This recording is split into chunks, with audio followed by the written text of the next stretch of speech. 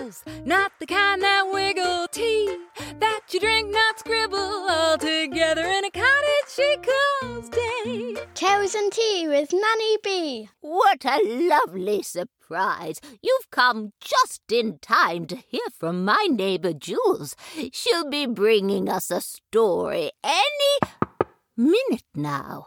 Oh, who could that be? Hello? Who is it? Hello, Nanny B. It's your neighbor Jules with a story.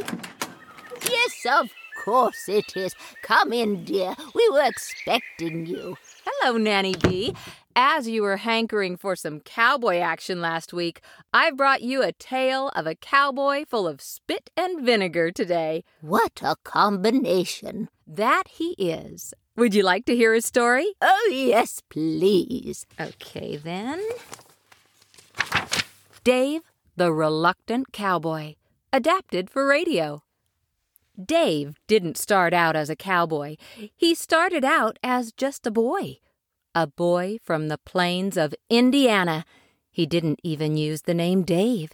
He preferred to be called David, but the cows didn't listen. David was full of... Now, what was it his mother would say? Oh, yes, David was full of spit and vinegar.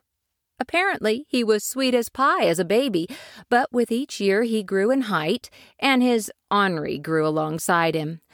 One day, his mother sent him down to the barber shop with the change he'd made from delivering papers on his round. "Go and get your hair cut and make your way straight back home, understand?" asked his mother.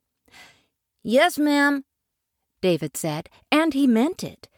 When he arrived at the New Street Barber's, there was a line heading out the door. David saw his neighbor Hank, and normally wouldn't dare to approach him given he was an older boy with a reputation for brawling. But David had to find out what all the fuss was about. "The fuss is about that young Albertson boy. He's getting one of those raccoon skin cap haircuts," said Hank. "Like Davy Crockett, the king of the wild frontier?" asked David. Yes, indeed, it was just like Davy Crockett's cap, spiky around the edges with a long raccoon tail hanging down one side. David asked if he'd be getting the same, but Hank replied, "Not on your life. My mom would skin me alive if I came home looking like that." David didn't listen to the answer. He was so taken away at the thought of having your hair cut to look like you were wearing a hat, even when you wouldn't, especially when you couldn't. He could see it now, sitting there in Miss Tingley's class as she told him to take off his cap. "Why, I can't do that, Miss Tingley. This may look like a coonskin cap, but it's actually my hair." Then Miss Tingley would be so impressed. She'd dedicate the rest of the day to telling stories of Davy Crockett instead of teaching David things he already knew. There once was a man who started as poor as a peanut. He worked his way from servant to soldier. He was a cowboy as a child and a mighty bear hunter as a man. His last fight was at the Alamo, and he's always remembered as the king of the wild frontier.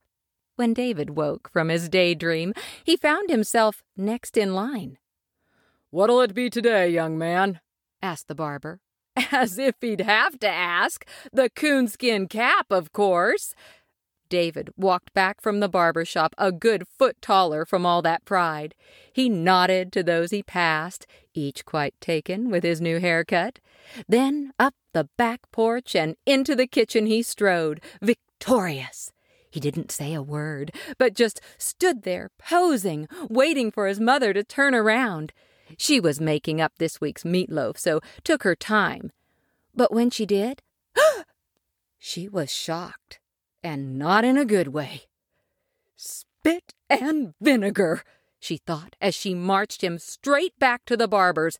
And boy, did she have a thing or two to say to that barber. She'd ignored the line, only one or two gentlemen now, and pushed David in front. She was fuming. How could you? How could you? But she didn't say a word.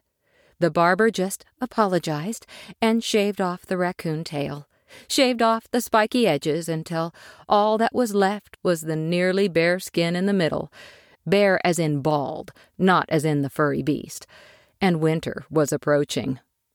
One November day, as the sun started to sink in the distance, David had a hankering for something sweet, now his Halloween candy was gone.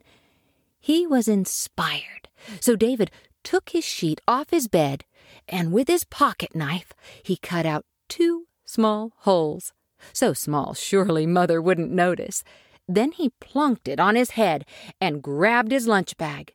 He made his way door to door, knocking, then saying to any who answered, "Trick or treat!" This caused a great deal of confusion, as Halloween was several days past. But David was persistent, saying, "We were away for Halloween, so I missed out." Some of the doors promptly shut.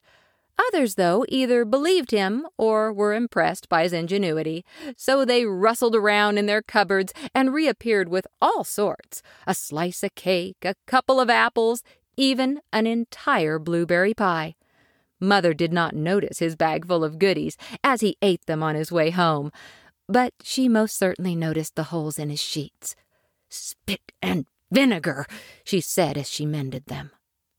Not long after, when the ground was tilled but frozen solid, David and his friend were hankering for snow. They'd been waiting all month, and not a flake had fallen. "Who needs snow?" David decided, and then proceeded to tell his friend his latest scheme. With his old horse pulling their new sled, the boys could fly across the empty field at the end of the road, like cowboys across the open plain. Brilliant! They wasted no time, and were soon fastening the sled to the horse's saddle. "Tie it firmly," instructed David. "We don't want it to come off." So he thought. Once they sat on the sled and spurred on the horse, they thought differently, but couldn't do a thing about it. The horse, being named Thunder, should have raised warning bells. Thunder thundered across the frozen field, trying to shake loose the sled in tow, as David and his friend were banged and bounced and bashed against the rough ground, each lump of soil as hard as a rock. The only thing worse than being on this perilous sled was falling off it, so they held on tight. Thunder reached the end of the field. David and the pieces of his new sled tried to sneak home, but did not succeed. "David Martin, you are full of spit and vinegar," she shouted. But instead of scolding him further, she went straight to the phone and called Uncle Bill. Uncle Bill had a farm, well, a ranch really, where they bred and broke horses. Hundreds of them. They were always looking for help, especially the young kind who were light on the horse's back and light as they were thrown to the ground. David could stay with him over the holidays and get some of that spit and vinegar rode out of him. At this point, I must tell you that David quite liked horses. They were fast, they were strong. He didn't have one of his own, so the idea of being on the ranch surrounded by them was thrilling. He could be a real cowboy, like the young Davy Crockett. Hardly a punishment in his eyes. That was his opinion before working on the ranch. Not so much after. Uncle Bill had horses, wild ones that needed to be tamed and trained. The easiest way to do that, he thought, was to stick a young lad on top of 'em. They'd protest at first, but soon they'd grow accustomed to having someone riding them and actually find pleasure in the work they would do. The ranch was full of cowboys, cowpokes, and cowhands. Not many cows, actually, but all of them called the boy Dave, the soon-to-be reluctant cowboy. Uncle Bill explained to the boy how to throw on a harness in a hurry, how to fit a saddle in a flash, how to mount a steed with great speed. Dave practiced his skills on Sunshine and Rosie, 2 of the older horses in the stable. They were so patient and kind. They'd stand still and watch out for Dave's feet and put up with his fumblings. Finally, Uncle Bill was confident Dave's skills were honed. Over in the corral were two spirited horses, as the cowboys called them, Jet and Blitz, both black as night, each with a white streak, one on Jet's nose, the other on Blitz's forehead. Other than that, you could hardly tell them apart. Dave entered the corral and walked in their direction, harness in one hand, saddle in the other. Jet and Blitz split in two, galloping around him and snorting. "This isn't how Sunshine and Rosie do it," thought Dave. Uncle Bill was looking on. "Get it going, Dave. Pick one and get to it." Dave picked Jet. She was on his right. But every step Dave took closer to her, she darted in the other direction. Dave dropped the saddle so he could chase after her. He'd run left, she'd turn right, back and forth, round and round, until Jet got bored and stopped long enough for Dave to throw on a harness in a hurry. Jet was not impressed. She reared up on two legs, neighing and shaking her head. Dave didn't move. Eventually, Jet settled. "Now's your chance, Dave!" shouted Uncle Bill. "My chance to get trampled," thought Dave, but he bravely pressed on. Jet wouldn't look at him directly, but knew exactly where to kick, where to stomp, and where to nip him when he turned away. After what felt like 100 attempts, Dave managed to fit a saddle on in a flash. Jet spun around, bucking as she went. Dave jumped up onto the fence, hoping she'd miss him. Yet again, she wore herself out. Dave looked to Uncle Bill, who gave him the nod, and he mounted the steed at great speed. This might seem like a victory, but the fun had only just begun. Jet found another burst of energy and bucked violently. Dave clung on for a good 9 or 10 seconds before being flung to the ground.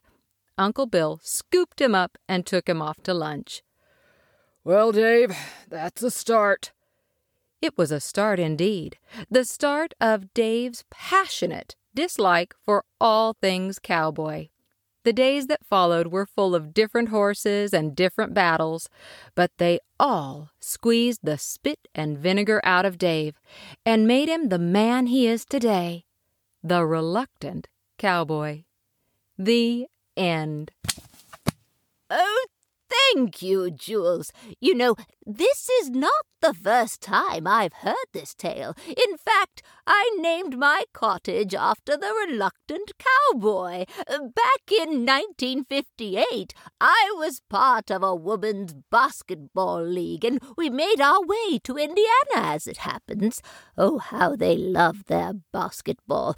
That's when I met young David, as he prefers to be called. Do you still keep in touch? But of course! He gave up being a cowboy, but turned his hand to gold mining and spacecraft building. Do you think he'll be listening? Most certainly. He finds your stories simply riveting. Well, he can hear another one next week when I return for more Tales and Tea. Go to nannybee.com. Go there to find out about all our episodes. Tales and Tea is written for you, so please do let us know what you think. You can like or follow us on iTunes or Spotify and get in touch if you'd like to be on the show. Go on and leave a message for Nanny Bee, and you might be on the show. This has been a Toad and Hole production for nannybee.com.